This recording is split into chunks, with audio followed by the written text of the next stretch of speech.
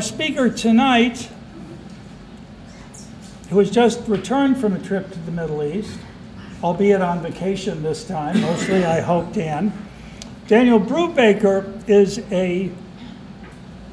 primarily a scholar of Quran manuscripts of the 7th to 10th centuries, the earliest period of the book's existence. He defended his doctoral dissertation titled Intentional Changes in the Quran Manuscripts and was awarded his PhD at Rice University in Houston in 2014. Since then, he's continued his work researching corrections in early Qurans. And to date, Dr. Brubaker has analyzed approximately 10,000 early Quranic manuscripts, or manuscript folios, in institutions and libraries throughout Europe and the Middle East and elsewhere, Doha, Kuwait, Tashkent. Obviously, the work with manuscript research is full of theological and historical implications, and I hope someday we can get Dr. Brubaker back to address that subject, which is not the one tonight. He believes it's important to understand that not all ideas are equal. All people are equal, but their ideas are not equal. And that Americans, as Americans, we need to think carefully about the heritage we have in our system of limited government. Affirmation of certain rights is given by God. The embrace of the Bill of Rights, including freedom of speech, press, exercise of religion. How we navigate our encounters as a nation with a system of belief that sees some of these things as illegitimate is the question Dr. Brubaker will address tonight. I'll also just point out that his Quranic manuscript research is forthcoming in print in the form of an academic monograph as well as 2 books designed for a more general audience. That would be most of us. Much of it is also becoming available through Quran Gateway, an online research tool for academics. He's a member of the Islamic Manuscript Association, the Association for the Study of Middle East and Africa, and the International Quranic Studies Association. Please join me in welcoming Dr. Brubaker in his address on how some Muslim activists are using speech codes to subjugate the West and how to respond. Thanks, Bob, for that kind introduction and for the invitation to be here. It's great to be back. I've been here only a couple times, and the last time I was here, Claire Lopez was up, and it was a wonderful, wonderful presentation. So it's a real honor to be here. I know that this podium sees a lot of really important people, so it's really nice to be up here, and I hope it will be of some benefit to you tonight. Well, I just want to spend a moment to go through a little bit more background. I know that even though it's not the topic for tonight, I'll tell you a little bit of what I've done and where I've been to fill in a little bit of why it is that I'm interested in this topic that I've chosen for the evening. So I did my research for my PhD at Rice University. I spent 8 years there, and I'm thankful for the 8-year cutoff because you know, I might still be working on it if that were not the case. So I began at Rice. I had a couple questions already tonight about how I learned Arabic. I began learning Arabic in Seattle at a language academy, and then applied to work at Rice University and learned the rest under David Cook, my advisor, sitting one-on-one with him in his office. It was wonderful to do that. And along the way, obviously I had a lot of basic, I should see a clock, okay. A lot of basic background in religious studies. It was in the religious studies department, and also some more focused work in Islam, not specifically on the Quran and the Quran manuscripts, so foundations, the classical texts of Islam, the Arabic, of course, Islamic culture and history, and so forth. So I do have that background, although it wasn't my narrow focus when I decided to drill down. Along the way, I was shown some pictures of manuscripts by a colleague, Dr. Keith Small, now Dr. Keith Small. He was still working on his doctorate at the time. And one photograph that he showed me really stood out to me, and it was a photograph of a Quran manuscript that had nearly an entire line, I think. Actually, there were two photographs. One had a line, one had about a line and a half erased and overwritten on it. And I thought, wow, that is really something else. I didn't expect to see something like that in an early Quran manuscript. So to make a long story short, when it came time to choose my actual topic for my dissertation, I contacted Keith Back and said, do you think that there would be enough in this to do a doctoral dissertation entirely on corrections in Quran manuscripts? And he said he thought that there was, and I made that decision and sure hoped that there would be enough for me to write a dissertation on. As it turned out, I wound up looking at about 3,000 pages of early Quran manuscripts, traveling around and seeing them, many of them in person in the next couple of years, and found enough corrections to justify a dissertation. So that was about 800 corrections there. So I found it very interesting. It was sort of touching on what we're going to be talking about this evening. It was kind of a striking moment to me when I first had access to look at these manuscripts in the Bibliothèque Nationale de France. I spent the entire day amazed that they had actually put this 1,300, 1,400-year-old manuscript in front of me and let me flip through it, spend the entire day looking through it, very important early Quran manuscript. And then leaving the library that evening and going and getting on the train in Paris and seeing these folks with the with the full fully covered and a couple of young Muslim guys sitting across from me on the train, and realizing, number one, they have no idea what I've been spending my day doing, but number two, realizing that the effect of these ideas, it's not just a sterile pursuit. The effects of these ideas that was in these documents are still being felt in the world today, in individual people's lives and in the impact that those lives are having on others around them. So yeah, that's just by way of a little bit further introduction. As Bob mentioned, I just got back from Israel and trip to Israel, and we stopped along the way because Aeroflot tickets were the cheapest ones. We went that way, and my wife thought it would be great to go and tour Moscow on the way, since we had a 12-hour layover. So we did that. So in 2 weeks, past couple weeks, I've been through Moscow, Red Square, the Kremlin, Jerusalem, Bethlehem, all the Nazareth, south to Eilat, and up to the Golan Heights. And Golan Heights, I'll mention that again in a second. Washington, D.C.? And Washington, D.C., been back over here. And so it's been a whirlwind couple of weeks. We were up in the Golan Heights when we first pulled up there. So my wife asked me, are you taking us to a safe place? You're not going to take me and the kids to a place that's dangerous. And I said, no, Israel's fine. It's all what's in the news is worse than what's actually there. Well, we pull up into the Golan Heights, and as it winds up, we're staying in a cabin on a kibbutz that's 2.5 miles from the border. And as we're coming up into the area, we see the smoke rising. And as you know, it's been in the news lately.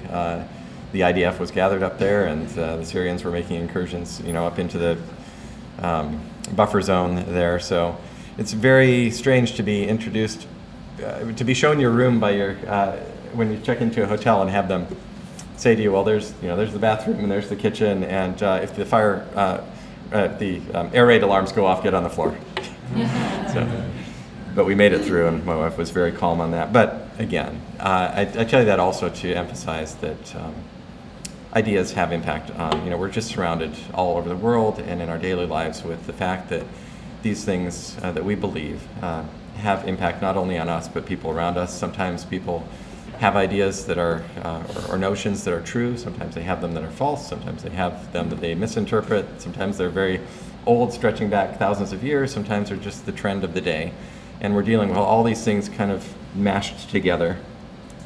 And it's one of the wonderful things actually about our country, that we can have that sort of environment where we can so freely interact with all these different things, but they're not without their impact in the world for us and for people around us. So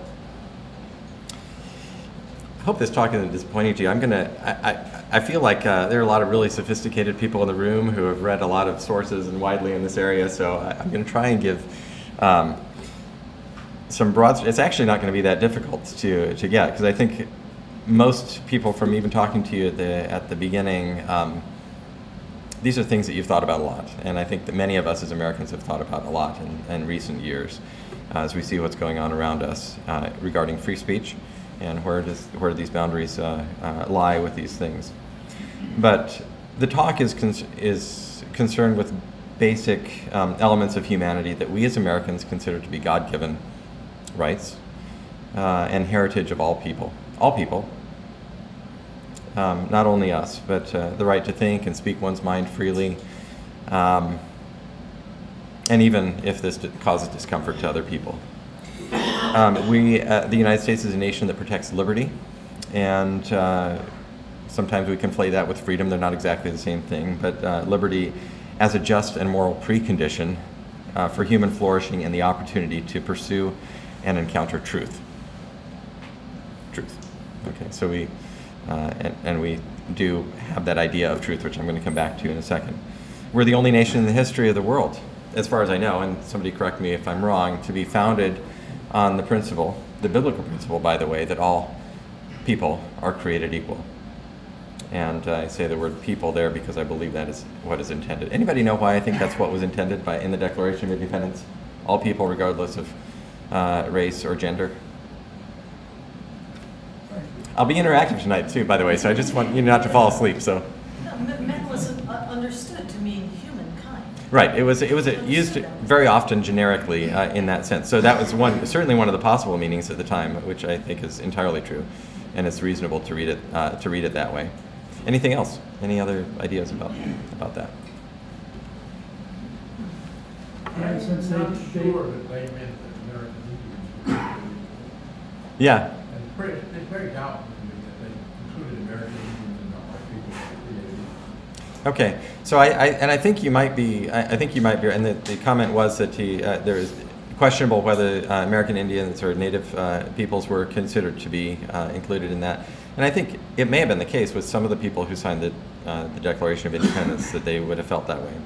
The reason that I think that it included, that I believe strongly that it included all people, is where it came from. So what's the word that comes right before that? Created. All men are created equal. Okay? So where's the first mention that, what's that referring back to? Well, it's clearly referring back to Genesis 1:27, which says, in the image of God, he created them.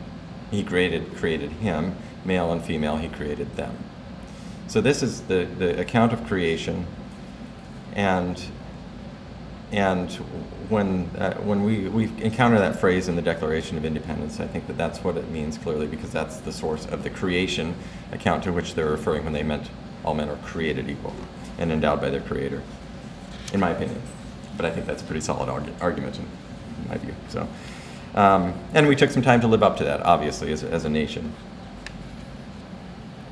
Okay, so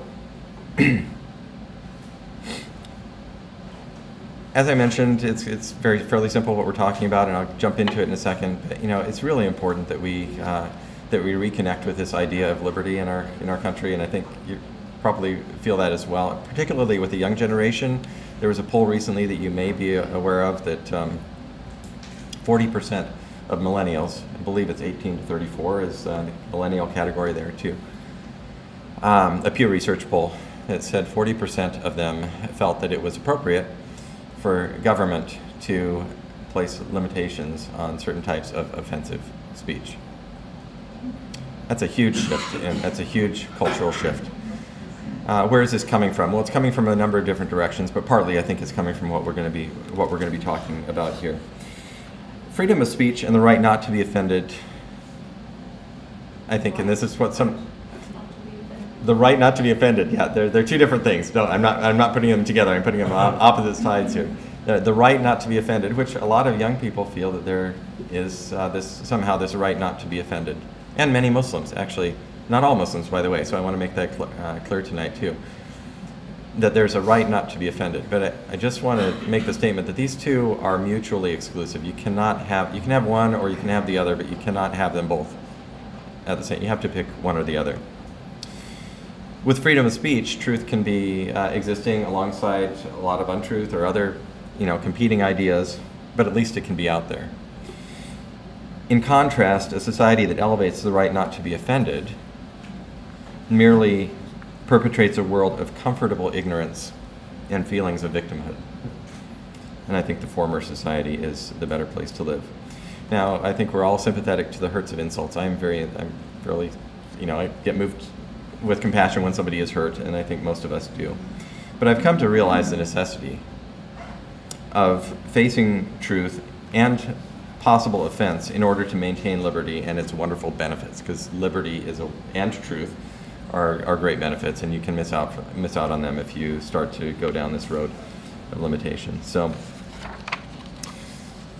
all right. So what we're talking about now is the dynamics of a civilizational struggle, which I think is a civilizational struggle involving patterns and contours in the actions and attitudes of many people who are acting rationally, actually, according to their own preset assumptions about the world, about what's true and about the way the world works, what is appropriate and inappropriate, and so forth. At one end of the struggle is the Western liberal tradition that lies at the base of the proposition liberty and justice for all. And, sorry, let me get my glasses out. I actually do need these at this age. Just cross that age where I need these. And at the other end of the struggle is the greatest, what I believe to be at least one of, but possibly the greatest colonizing civilization in the history of the world, Islam. Both of these traditions are rooted, interestingly, in the proposition of a transcendent personal reality, that is, God. Both of them are rooted in the proposition of God. The Western liberal tradition derives its worldview and non-negotiable propositions from the Bible. And even though a lot of our culture and society today doesn't operate with that, on that premise, we still have that as lying sort of at the root of what we are founded, the idea of unalienable rights and so forth. So when we say we hold these truths to be self-evident, that all men are created equal and are endowed by the Creator with certain unalienable rights, that among these are life, liberty, and pursuit of happiness, this is what we're appealing to, that we're rooting that in the proposition of a transcendent reality beyond the world that exists, a lawgiver. Islam also derives its worldview from the belief that Muhammad was, that God exists, but Islam derives its belief from the proposition that Muhammad was a prophet of God. So that's the root of Islamic belief. The core root, you can say, the Quran and the Hadith and all this stuff too, but the core proposition is that Muhammad was a prophet. That is what. And actually, incidentally, I didn't put this in my prepared notes for tonight, but that's why the antiquated term of Mohammedanism is actually a much more appropriate description of Islam than Islam, because Islam, does anybody know? I know some people here know what Islam means. Yeah? Submission, yeah. So Muslims, and Muslim means submitted, Muslims believe that they are submitted and they're submitted to God. Well, anybody who follows God, you would say that you're submitted to God. So that's sort of a step further, but I think it's a much more accurate descriptor actually to use. Although Mohammedanism is actually a mouthful to say, so we'll have to find a better solution for that at some point. But my argument tonight is that Islam's efforts to restrict speech, expression, and conscience via hate speech, hate crime, legislation, use of the terms Islamophobia, and incitement to religious hatred and these kind of things is not consciously on the part of all Muslims, but is consciously on the part of some Muslims, and certainly following the example of Muhammad is an attempt at colonization and conquering a new culture. And these are logical weapons of conquest. They're logical within the framework of Muhammad's life, which I'm going to go into in a second and tell you some of the examples from his life on which all these things rest. And they're weapons of conquest in the sense that this is the way that Muhammad used them. Rhetorically, he didn't only fight with weapons and horses and going into battle, but he also fought with words and with rhetoric and so forth. And it was a very key part of what he did. And it's long been something that I've been quite interested in, actually. All right, so we had recently who here was aware of the Muhammad cartoon contest? We've all seen that in Garland, Texas, yeah. So a few years back, so we've had a number of things. Actually, I want to just take a moment before we continue on and talk about some of the incidents involving free speech in Islam in our cultural sphere of recent years. So one of them was the Draw Muhammad cartoon contest in Garland, Texas, which resulted in, perhaps predictably, a couple of Muslim guys showing up trying to kill everybody who was participating in this contest. It was organized by Pam Geller. Geert Wilders won the contest, and a number of other people participated. They had to hire their own security. And the ultimate result was the killing of the guys who had come out to kill all of them. What else? What else have we seen regarding free speech? Dan, if I can, Yes. they can't be heard when they speak. Oh, I'll repeat the okay. No, but they can, see, we have mics. Oh, you have a mic, okay, yeah. At the end. Oh, I see, okay. Yeah. Okay. Just discourage the interactive. Oh, the interactive, okay, got it. Okay, so we've had, I'll give all the answers. You can interact in other ways. Okay. I have a question. As Yes. a fundamental. Could you wait, we have to Yes. speak in the mic. Yeah, my name is Jack. And as a fundamental question, I was surprised that you got your dissertation correcting the Quran, when, as I understand it from Dr. Riley's book, they believe that's directly the word of God. So if it's changed, it Yes, wouldn't come from God. yeah, I was a wonder that you're still walking. yeah, You know, that's, yeah. so I think it's interesting. No, that's a very good question, and it was indeed a question that was in my mind when I began to go down this road, and and I think it's actually really helpful to what we're talking about as well. Patricia Crone, who Bob knows and a few of you know, she passed away recently, but was one of the really important scholars in our field, was speaking at Rice University, and this question came up when I was starting to think about my going down and pursuing this topic. And I was asked in her presence whether it would be safe to do this, and I turned to her and she said, no, it'll be fine. There's a certain space within for academics to do this kind of work, and also I think I'm asking questions of of artifacts and things that are there, and not coming to conclusions that are polemical in any sense. Other people can do that if they want to, and some people are doing that.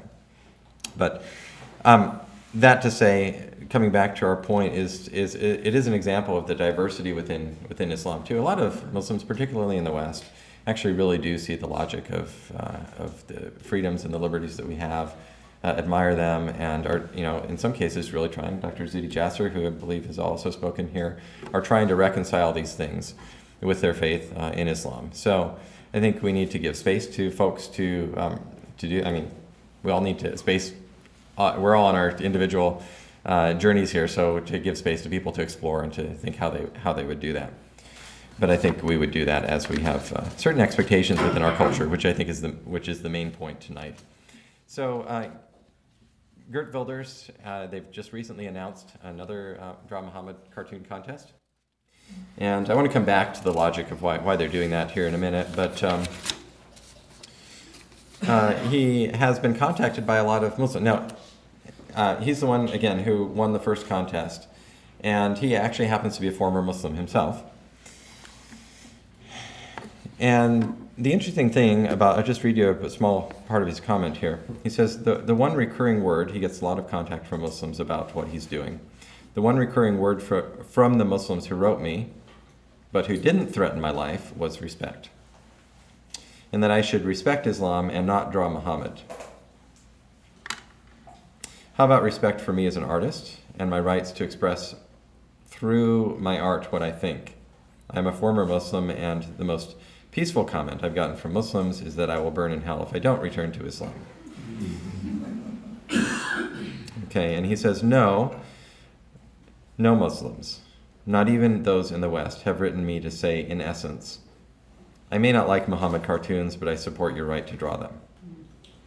Do you mean Bosch Fawston? Bosch Fawston, yeah. You said your builders. Oh, I'm sorry. I'm reading Bosch Fawston. Yeah. Okay, so we'll have to take that. Yeah, I'm talking about Bosch Fawston. Yeah, he's the cartoonist. Why did I get them mixed up? Okay, so what I just read was from Bosch Fawston. Thank you, Blair. He says, no Muslims, not even those in the West, have written to me to say, in essence, I may not like Muhammad cartoons, but I support your right to draw them.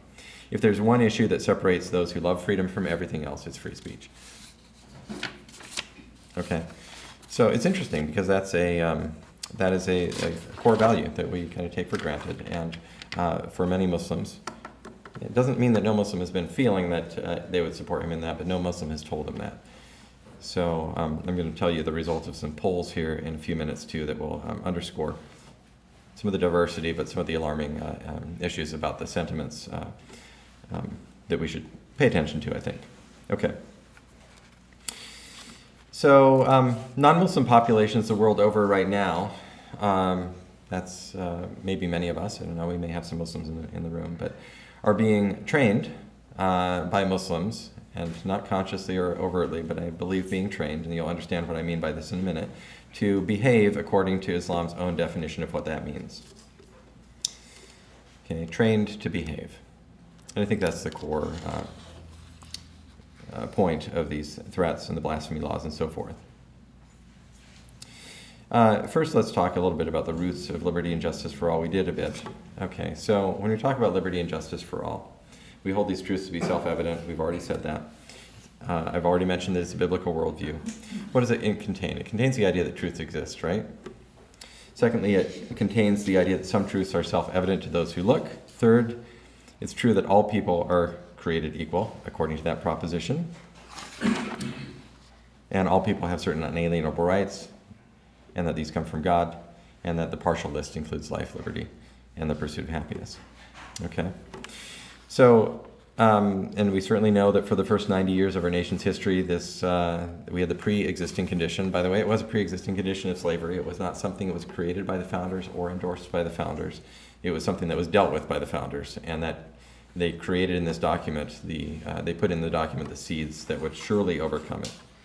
So I think it's really, really important as we're in this state of, particularly with the millennials that we talked about, and other folks in our culture who have not really connected with our heritage as a country, that we don't throw out the baby with the bathwater, that we understand that the abolition of slavery, civil rights, all the things, all the liberties that have come in this country have come, through appeal to. Abraham Lincoln appealed to what? He appealed to the Declaration of Independence. Martin Luther King did. All these things have come as a result of that. So we don't say that medicine is bad because a doctor is a quack. We don't say that, whatever science is bad because some scientists tamper with the evidence. No, you chastise those scientists who are doing bad things, and then you work toward further fulfilling the ideals that you claim to be at the root of your endeavor. We don't say the FBI is rotten because a handful of people at the top, hypothetically speaking, happen to commit felonies using the power of the agency. You don't blame all the FBI by putting it, it would be crazy to put them all into retraining or anything like that, right? You would surely prosecute those folks who did that. So same thing, we have worked hard as a country and we've endured a lot to secure the freedoms that we have. We fought a costly civil war, which I think is still the most costly war in human lives in our nation's history. And so we have, and certainly, look at the achievements we've had as a country. We've been to the moon, at least according to most accounts. We've been to the moon. We've done, all the advancements in medicine and everything, so forth. And these are the results of the pursuit of truth. So it's something that we don't want to throw out too quickly. Okay, so I just want to throw this out there just to keep in your mind. When you're in contact sports, you usually wear some sort of protection or guard over your any areas that are more vulnerable, or if somebody goes to hit you, what do? You kind of cover your weakest places or what they're going to hit, right? So I'm not going to connect the dots there, but think about that as we move forward. The Soviet Union, when they were in existence, and I was just over there, as you know, it's bizarre. Red Square is actually, how many people here have been to Red Square? It's a lot smaller than I thought it would be. Did anybody else have that experience? Yeah. It wasn't tiny, but it was smaller than I thought. But the Soviet Union didn't erect the Berlin Wall because the propaganda was true. or because the amazing situation in their country was just so self-evident to everybody. They erected it because it was not true, and it was not, if they took down that wall, people weren't going to be flocking in, they're going to be flocking out. So bear that in mind as well. All right. So no human being has an inherent right to never be insulted or offended. That's a proposition I'm making. How could they? People all take offense at different things. And so I think when you saw the title of the talk tonight, you thought, this is crazy what's going on. Many folks here, this is crazy what's going on around us in the world. How can you have the right not to be offended? I could be offended by anything. Anybody could, you would be able to say literally nothing in this world if every freedom, people were protected from every offense. So I think a lot of folks haven't taken that to its logical conclusion, but we really need to.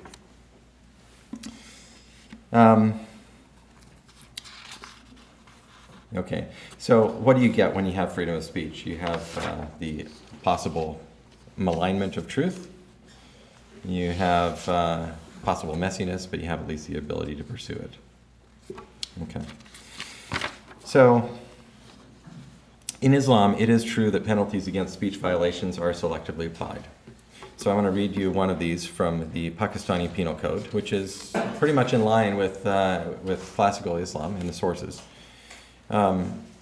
Section 295C, which was passed in 1986, so relatively recent, says this, in Urdu, I presume, but it says, whoever by words, either spoken or written, or by visible representation, or by any imputation, innuendo, or insinuation, directly or indirectly, defiles the sacred name of the Holy Prophet Muhammad, and they say peace be upon him, shall be punished with death or imprisonment for life, and shall also be liable to fine.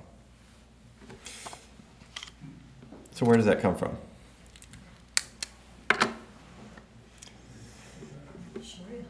It comes from Sharia, and actually, Sharia is a name that is given to something that actually doesn't really exist in a single whole. It's a word that's given to something. It means, actually, it comes from the same word for one of the two words for street or road. Shara, it's the path. It's like the straight path that you're supposed to walk in. All right, Sharia means the straight path, and so it is formulated out of.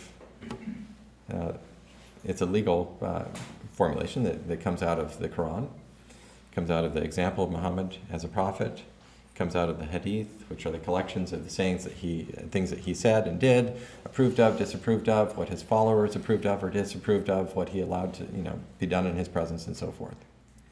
It comes from to a certain extent, the commentaries. It comes from the historical texts, and comes from the biography, if I didn't mention that already, of his life.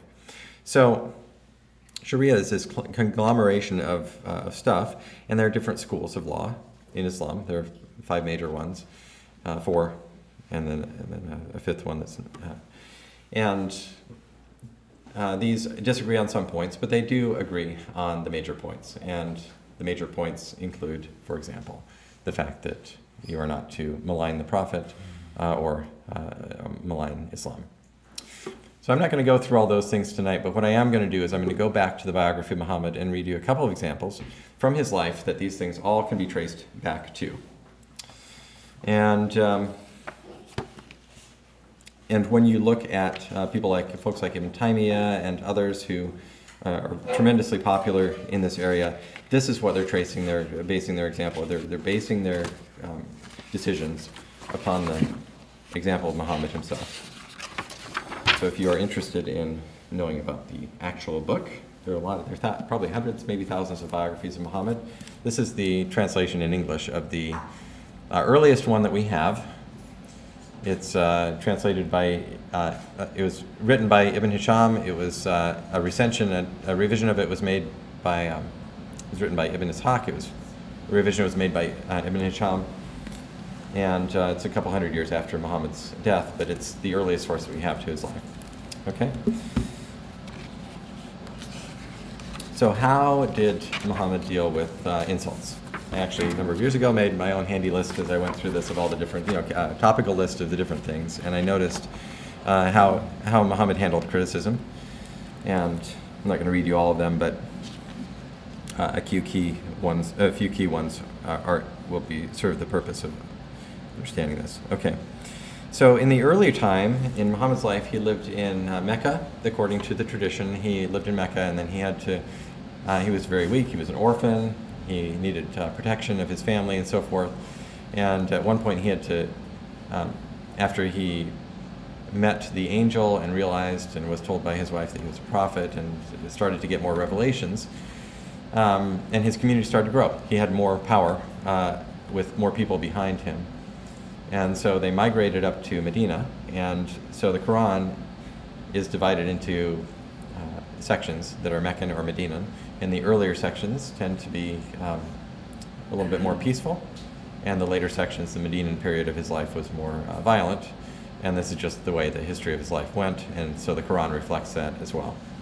So there are examples of times in his life when he was patient in the face of criticism, and they were all in those earlier Meccan, for the most part, in the early Meccan period. People would make insults toward him, and the worst he would respond with he would either show forbearance or he would make a veiled threat to them.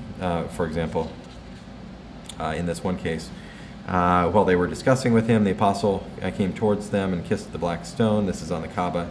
Then he passed them as he walked around the temple. As he passed by, they said some injurious things about him.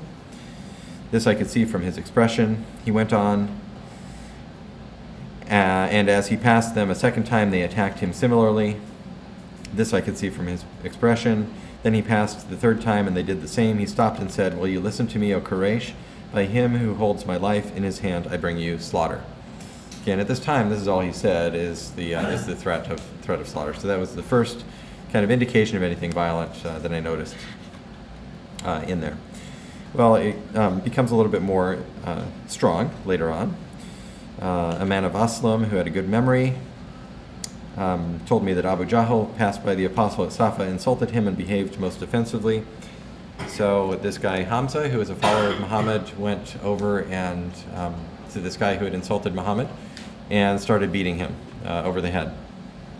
And without reading the entire quote there, the biography says that Hamza's Islam was complete, and he followed the apostles' commands of what he had done there.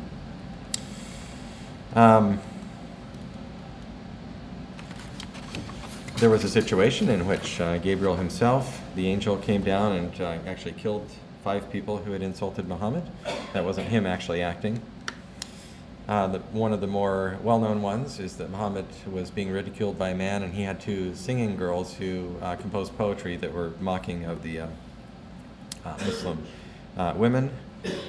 And Muhammad said to one of the folks who was near him, Abdullah bin al-Mughith, he said, "Who will rid me of Ibn al-Ashraf?" This is the guy who had made fun of him. And one of the guys said, "I'll deal with him for you, O Apostle of God, I will kill him." He said, "Do so if you can." And the guy said, "Well, I'm going to have to, in order to get close to him, I'm going to have to tell lies." And Muhammad said, "Well, okay, go ahead and tell lies." And so he did. And again, to make a long story short, he goes out and assassinates the guy and his 2 singing girls. And there are a couple of other instances like that. So, without reading you all those, I want you to understand that this is it's the insulting of Muhammad and how he dealt with insults that forms the example after which Muslims today, whether they realize it or not, it's become so much a part of the culture that a lot of I've yet to meet any Muslim person who's actually read this. Usually, people will read a more modern version of the biography. This is a little bit raw. I mean, if you read it, it's hard for anybody to go through it and not think there's something pretty violent in some cases here. So most Muslims will not have interacted with this, but they have inherited through the schools of law and so forth the idea that Muhammad needs to be defended and with violence, and his honor needs to be defended with violence. So what's going on here? This is the meat of what we'll be talking about. This is the source where it comes from. Number two, you have an issue of a cultural value, and that cultural value is honor and shame. And most Muslims, and not only Islamic culture, but many Eastern cultures, deal on a paradigm of reality that operates much more on this continuum of honor and shame. So when something's not right with the world, you want to restore the honor of the situation rather than, in our case, in American culture tends to operate on this truth versus falsehood continuum. So truth is the most important thing, or at least at one time it was in our culture. But there's still this idea that truth is the highest thing to be pursued above all else. And that's a very foreign concept to many people who are inside Islam. And I say many because I don't want to generalize everybody. There's all kinds of different people within this. So you've got these two. You've got the honor shame, and you've got the sources. And there are a couple verses in the Quran too, which the commentators have almost entirely interpret to mean punishment in this world that should be administered at the hands of Muslims, if anyone, not just a Muslim, but if anybody insults Muhammad or insults the Quran. Okay, there was a survey taken a couple of years ago in 2015, and this should be interesting. It was taken within the United States of Muslims who are currently living in the United States. There's a diversity of opinions on some of these things, but I want to highlight some of them for you, and then we'll conclude with a couple of comments about these things. First, I identified that they were Muslims and they were indeed living in the United States, and then they asked a series of questions, and among the questions were, if Sharia conflicts with the United States Constitution and the Bill of Rights, which law should be considered supreme? If Sharia conflicts with the U.S. Constitution and the Bill of Rights, which law should be considered supreme? Thankfully, 43% of the respondents said the U.S. Constitution and the Bill of Rights should be supreme. 33% said Sharia should be supreme if it conflicts. 17% said they didn't know, and 8% didn't answer. Another question said, should Muslims in the U.S. have their own courts or tribunals in America to apply Sharia law, or should they be subject to American laws and courts? 39% of the respondents said American courts only. One law for everybody in the country. 36% said they should be free to choose either, and 15% said Sharia courts only. Now notice that when they said be free to choose either, what is really being said there? What's really being said there? If I don't like the laws of the United States in any given situation, I should be free to not be bound by them, but to be judged by another law. So you combine those two together, and you have 51% of those respondents who felt that way.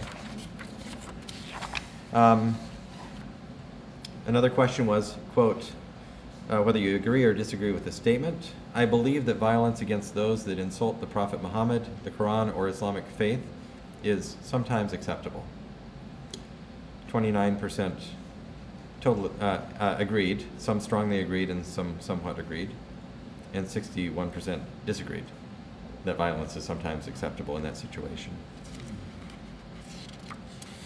Next, another question was, violence against Americans here in the United States can be justified as part of the global jihad. 25% agreed that it could be sometimes justified, and 64% disagreed. Do you think the use of violence in the United States is justified in order to make Sharia the law of the land of this country? 19% said yes, 66% said no, and 11% said they don't know.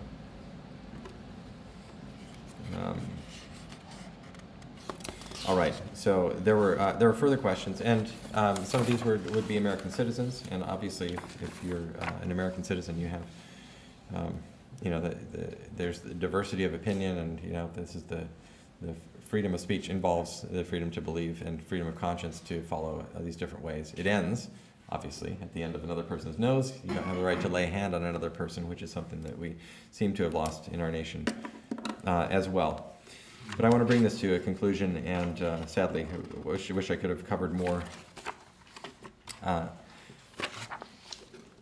examples here. Sorry, excuse me a moment. So, we actually haven't talked about the issue of about the question of Islamophobia and all these things too. So what are these trying to accomplish? The speech limitations and the speech codes. So we know that they exist here. We know they exist in Islamic culture. What was Muhammad doing with them? Well, think of the effect. What the effect in his life was that people stopped openly questioning him, and it gave the impression that he was a true prophet of God. And eventually people came into Islam, and he was obviously very successful in his conquest and his expansion and so forth. So that was the logic of what he was doing in his time. And so, consciously or not, you have what you have happening when you have fear of Islamophobia. What is Islamophobia? It's a word that none of us wants to be labeled with, right? Nobody wants to be labeled with the word Islamophobia, or being called an Islamophobe. And that's the intention of the word. It's to label you, to create a label that you, in fear, will self-censor your speech. You will not say things, you'll treat with kid gloves one particular subject, whereas you may speak quite openly and quite frankly and quite critically of anything else. You're going to refrain from criticism in one particular area.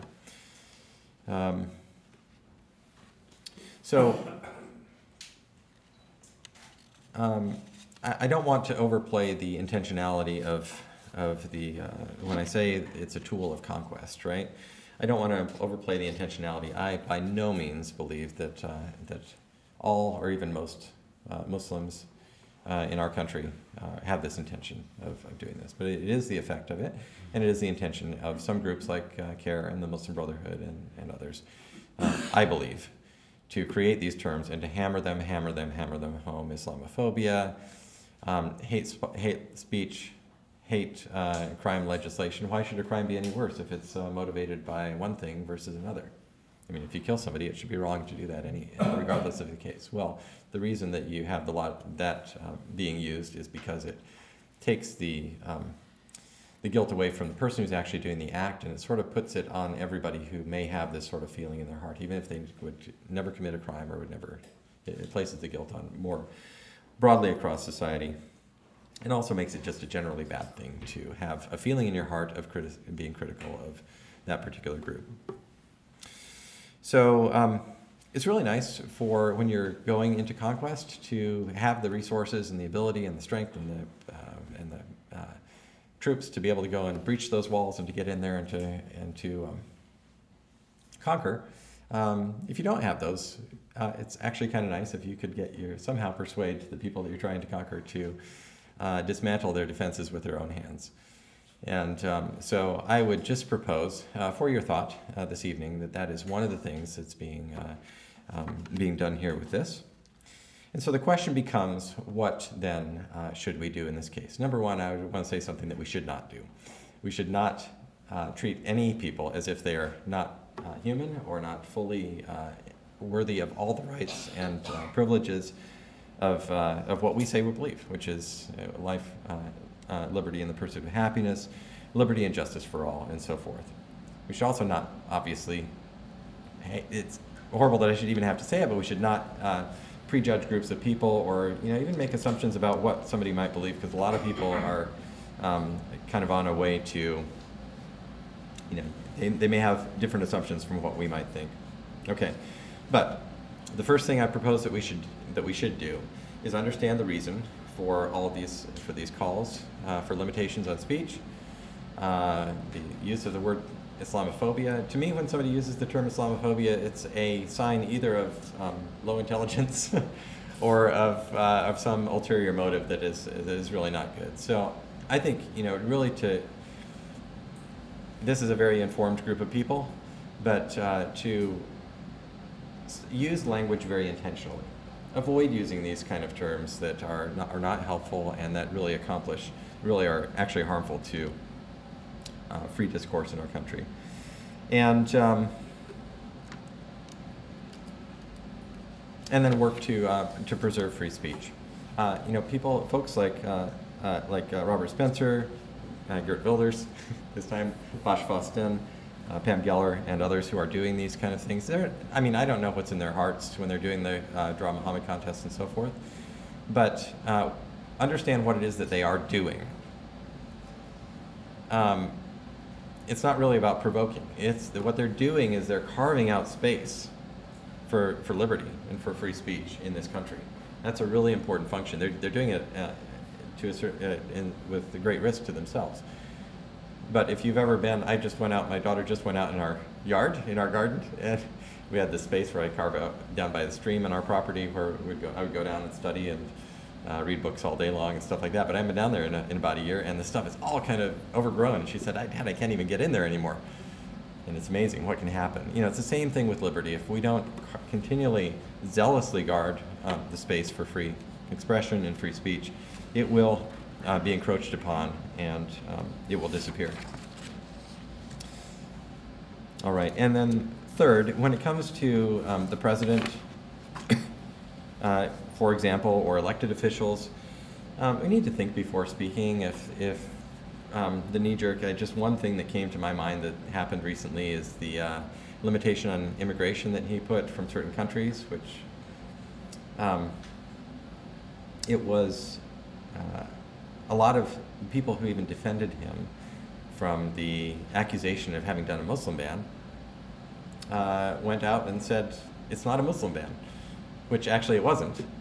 But I don't think that was the best way of answering that question, right? The statute actually, as some of you I'm sure know, the president had plenary authority to make limitations on immigration based on anything that he thought was relevant to the national security of the country. That's one of the particular powers of the presidency that he had.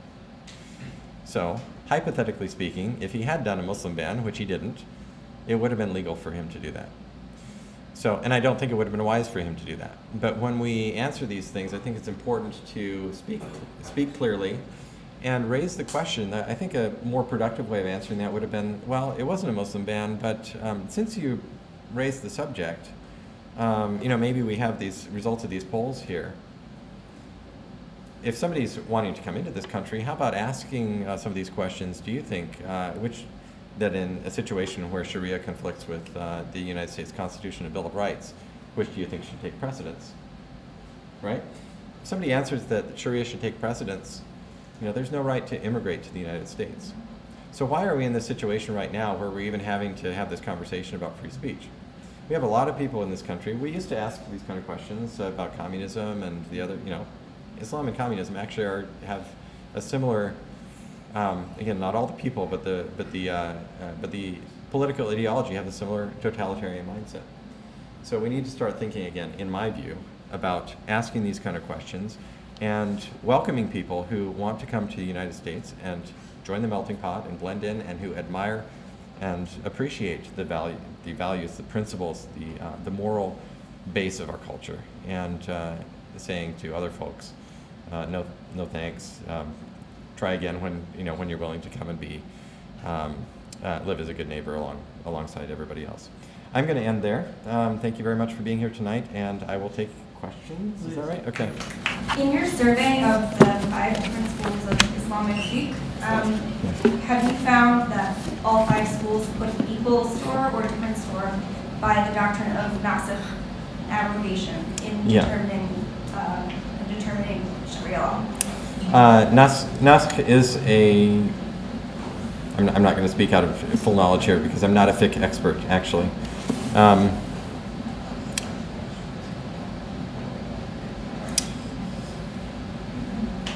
Nasikh is a fairly well accepted, it is a universally accepted principle, but I'm not sure between the schools of law how it plays out and what the particularities of that are. And somebody correct me if I'm wrong. I think Nasikh is, the doctrine of abrogation is fairly established among the schools of law. You've done some reading in that, I believe, as well, right? Not on that specific. Yeah. Just to make clear what the question was, there is a principle. So when I talked about the earlier and later stages of Muhammad's life, the reason this question is relevant is that you have to know which one of those has authority for law. And the way you decide that, the way that the Muslim jurists have come settled upon to decide that, is that if the Quran disagrees with itself, the Quran can cancel itself out. And, by the way, the Quran can cancel out earlier revelation. So if the Quran, for example, disagrees with the Bible or something like that, it would cancel out anything at any point at which it disagrees. In other words, God has the prerogative to cancel earlier revelations. Is that a fair description from what you know as well? So that was the nature of that question. Yes. My name is Jack Pagano. I run a TV network in Afghanistan. Been there since 2007. Okay. 64 million viewers, mostly Pashto, on the border of Pakistan and Kabul, and of course the tribal regions of Afghanistan. This one question I want to ask you is about the Quran. 5 years ago in September, Pastor Terry Jones, went to burn 3,000 Qurans. And now I've been back and forth to Afghanistan. That's the one question they always ask. When is Terry Jones going to burn some Qurans? They view the Quran as their sacred honor, and they always ask me the question, when is he going to do it again? And I can tell him he's in jail, he'll never do it. But it's one of those unique questions. They don't ask me about other opportunities, they ask me about that incident, and it just sort of never comes. What's your effect on that? Well, what's your impression of why they're asking you that question? They're interested to find out if all Americans are like Terry Jones. So I explain Yeah. to them that he's one person. Yeah. Millions and millions of thousands. Right. Yeah. So it's certainly one of the most severe cultural disconnects there as to why any country would allow something like that to happen. It is very, very important that we preserve the space for people to do that. I mean, he bought the Quran; it was his Quran to do that, I presume. It wasn't somebody else's Quran. But so many people around the world, and even in other Western countries, do not understand why there should be the liberty to do something like that in a country like the United States. And even many Americans don't understand why there should be the liberty to do that. And again, I'm not a provocative person, and I wouldn't do something like that myself. But there is, again, the way I view that is continuing to carve out that space. I don't know if there's a way to help some Pashtun folks in Afghanistan understand or even begin to understand that. That's maybe the rhetorical challenge of our time. We may not be able to do that. But I understand it. And is that the best rhetorical strategy? I don't know. But it's something that you can do in the United States of America, and then hopefully the space will remain to do things like that as well. Again, not to be provocative. Any other question? Anybody have a question or comment on that too? Feel free. You mentioned the blasphemy laws, and I'm curious if you've studied those very much. But the question is, have you found any blasphemy laws that are kind of across the board fair, or are all the ones that you've seen kind of one-sided? You can't blaspheme Muhammad or the Quran, but have you found any that are more general and balanced? Yeah, no, if I understand your question correctly, it's a very good question. The laws are all focused upon Muhammad, protecting Muhammad and protecting the Quran. Protecting God, but I do know that some of the legal opinions, as I've been preparing for tonight, don't place such a great emphasis on blasphemy against God, because the view in that particular case was that God could protect himself, but Muhammad is no longer able to, since he's not living. But to go beyond that, the Quran insults Jesus, for example. I mean, what bigger insult could you give than to say that God is only a man, from a Christian point of view, and if we're talking about points of view, which we are. So there's a preservation of the ability to insult, and the space is conceptualized within Islamic law as according to Islam's view. So if anybody's ever had conversations with Muslims, and I have many times, and wonderful people, and some great conversations, and even sometimes folks love to talk even about these things, really getting down to the heart of the matter. But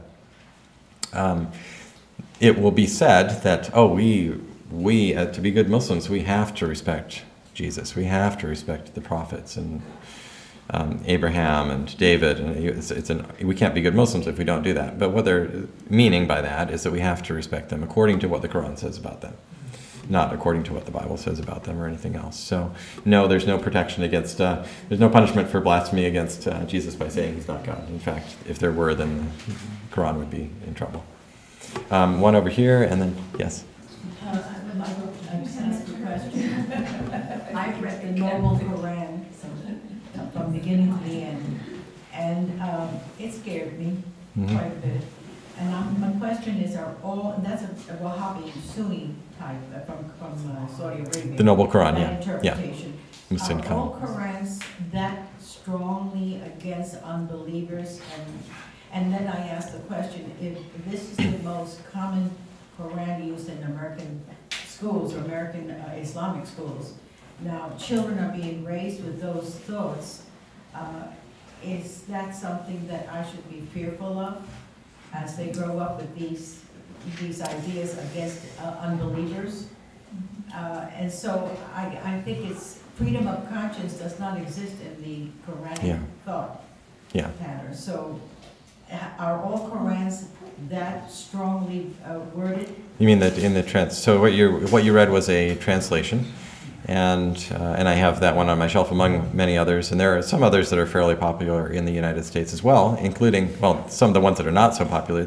There's a feminist translation, there are a number of other sort of mainline popular translations and so forth. This one is a little bit stilted and awkward, but actually I'm familiar with that translation, and it's fairly faithful to, as you can imagine, with any translation work, that you can be more literal or you can be more figurative, or you can sometimes take liberties with the meanings and so forth, or even for an English-speaking audience you can smooth things out a little bit from what.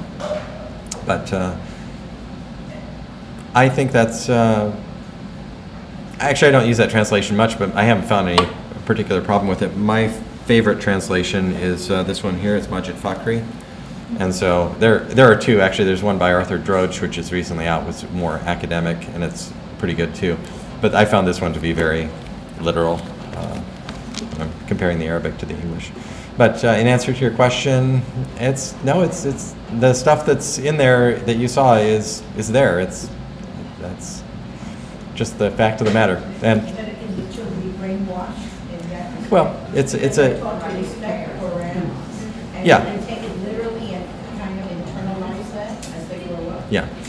If it's the question is if it's revelation from God, then then that's true, and Muslims believe that that's true. So that's going to be what will be informing their worldview. Sometimes in Arabic, but actually most Muslims in the world don't read or understand Arabic. I had as part of my work at Rice, I was teaching Arabic to other graduate students, and one guy had won the Tajweed contest at his local mosque, which is the reading, the recitation with the intonation and so forth, and he won the top honor in that. So we read a verse, and I said, okay, now what does it mean? He didn't know what it meant. So the importance is actually for reading, the merit, the benefit of the work is actually in the reading and the recitation and doing the prayers and so forth. It isn't really in the understanding. So maybe it's good in some cases that some folks don't work that hard to understand it. I don't know, but yes. Can you talk a little bit about your forthcoming books? Sure. That are about to come out? Yeah. I've been very slow to get my monograph out, but it has, in the meantime, my research is growing, so we've got about 4,000 corrections now that I'm working with. So trying to keep those all funneled into a book and index them appropriately and get the photographs all permissioned and all that kind of stuff is the big challenge there. But that's what that's going to be, discussion of the corrections in their whole body of them. And then I have a smaller one that is going to be 20 examples of corrections in Quran manuscripts, where I pick out 20 of my favorites. just as to give a feeling for people of what's going on in these manuscripts. And the third one is just introduction to corrections in Quran manuscripts. It's somewhere in between those two. And I'm also working on a political book, which should be out in the next month or so. It's pretty busy. Okay. Yes, thank you. I'm Charles Miller. Well, I agree with all your conclusions, and I think it's an excellent call.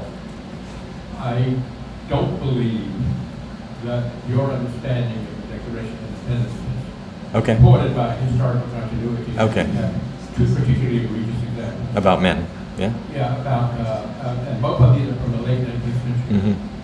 One of them is the Supreme Court upheld a requirement of an oath that you didn't believe in plural marriage over a vote in Utah. Uh-huh. And another one was in the late 19th century. We took the children of Indians, American Indians, put them in boarding schools so they wouldn't learn Indian religion. So these are just two examples, and I could find many more like this. Yeah. Which the understanding of the Declaration of Independence and the First Amendment does not have the historical continuity that makes our 20th century understanding continuous from the original. And the first one was on the plural marriage. I'm not familiar with that one, but I know that that was going on in Utah. But what was the nature of that? Well, there were 5 Supreme Court polygamy cases. Okay. And one of them, they upheld an oath that in order to vote that you did not believe in polygamy. You wanted to vote. Oh, I see. Okay. And then the Indian Yeah. schools, another. Thomas Jefferson, by the way, explicitly believed in freedom of religion for Muslims and Hindus. Yeah. But he apparently did not believe in freedom of religion for American Indians. Yeah. Well, and I think my point, and I don't disagree with you on that, but I think my point was that there was a variety of belief among the various signers of the Declaration, but I think the principle was laid down there in general form. Well, maybe we can't be too firm on that, but I believe that it was a general principle that we took quite a bit of time to live up to. And by the way, there have been more than one Supreme Court decision that has been far afoul of the Constitution in our history, and a couple, have been overturned and so forth. So yes, I'm sorry, I don't know who was next. But. Yeah. Among the manuscripts that you looked at, yes. The revisions, were you able to determine or hypothesize about who made those corrections, when they were made? Yeah. And also, we've spoken to senior jurists in Islam now to decide whether or not they accept them. Can you repeat the question? So the question was, have I been able to discern by whom corrections were made in my work with manuscripts, when they were made, and then thirdly, have I spoken with modern jurists to see whether they accept the corrections? I'll answer the third one first, and that is that the corrections in almost every case bring the manuscripts closer to the way the Quran is today. So that seems to be the trend, that you had some manuscripts that were at variance, and they were at some point in time brought toward, not entirely into conformity, but toward conformity with what we have today. And so I don't think there would be any dispute with the current form of those manuscripts. Well, there might be, because some of them are still out of conformity in various ways. The way that would be answered without boring everybody to death would be that there was a feeling that the Quran was transmitted orally, primarily, and that secondarily it was written down in manuscripts. And so manuscripts have not been given a lot of attention for a long period of time because it's been felt that they're just not that important. They weren't the primary means of transmission. So I think it's not entirely correct, because if oral transmission was so dominant, then why would not all the manuscripts be perfectly aligned? Because everybody had it memorized and they would write it down and it would be the same thing. But at any rate, and then thirdly, I don't think there's been the full extent of interaction with the work with the manuscripts yet, and so these questions might come up. And then lastly, about who made the corrections and when, yes, sometimes you can see that the nib and the writing style and dimension of what's been written that's new is quite different, and sometimes you can see that it looks like it was the original scribe, so maybe they made a mistake as they were going along and then they erased it. after the ink had dried and wrote it over again the right way. And so those are the kind of judgments we have to make when we're looking at these things. Short answer. Yes. Previously, you mentioned that we should check immigrants who come in to see if, coming into this country, see if they go along with Sharia law. But on the other hand, if they lie, if they do, Yeah. for instance, if they lie, obviously they lie. If they can do that, it seems difficult. It'd be difficult for anybody to speak. Yeah. You know, even going in the court, when they put their hand in the Bible, they don't read the Bible. Yeah. They put their hand in the Quran, and they say they can lie. So, you know, you're putting around the hard.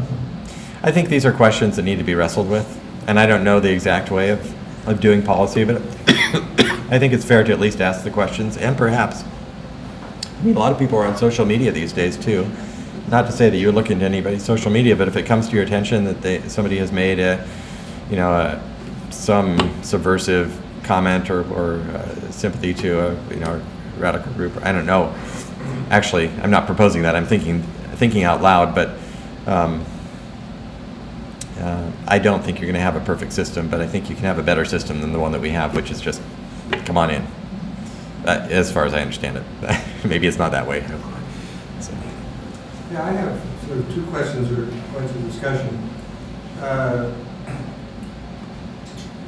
think that we're governed by the Constitution and the laws, and principles of the Declaration of Independence as a given. So why are we even asking the question? Yeah. Sampling of 4% of the population, whether they support the Sharia or not. I mean, why go back? Yeah, well, you would think that. Yeah. There are a rather small number of people. Yeah. That's one thought. You've seen the that? other thought is, I wanted to raise with you your opening remarks. Your opening remarks, you spoke about free speech. Yeah. And of course, our free speech is somewhat limited. You know, there's the classic example, you're not free to yell fire in a theater. But there's a difference between an alim speech or personal attacks and discussion of ideas. In your work, there's a discussion of ideas. Yeah. But if you had used your work to insult Islam, I'm sure you would have received a lot of negative response. Yeah. We're free to insult one another. We hear a lot of it these days. Yeah. But it only, and how attacks are not logical and they're emotional, and at least in my mind, they should be avoided. And there's a question of should be avoided. I would agree with that generally with some of my interactions on social media, which Claire has been able to witness as well too. A lot of people descend into ad hominem a lot, and it's not helpful. But the ability to interact with the problem is that when you with some of the things that we're doing that you would be saying that could be factual could be taken as an insult in relation to these subjects. And so I think it's just better to err on the side of preserving that ability, obviously screaming foul. The tendency is to try to blame the victim. So if you compare insulting Muhammad or saying whatever it is about him, whether it's based in the history or not, to inciting to religious hatred, is that you've now found a way to blame the victim. If somebody attacks you, oh well, it's what you said that made me kill you. Well, okay, but I just said something and you killed me. But those are disproportional. So I worked in human resources for a while, and one of the things that we did there is that, obviously we need to wind this up, don't we? Just one more question. Okay. We need to. So I basically want to repeat the last point that was made. I appreciate the fact that you advised us against using certain words like homophobia and some other things, and advised us to defend free speech. Yeah. Those are not contradictory, and it's important to recognize that they're not contradictory. Thank you. What we should be allowed to do is different from what good manners or good judgment lead us to do. Yeah. And it's also a shaping of the moral character of our culture, which is lacking. So when you use language precisely and productively, not everybody's going to do it, but if you, as a single person, choose to speak in ways that are helpful, it can help move things along. And that's a choice that every individual person has to make. Good. Okay? Thank you very much.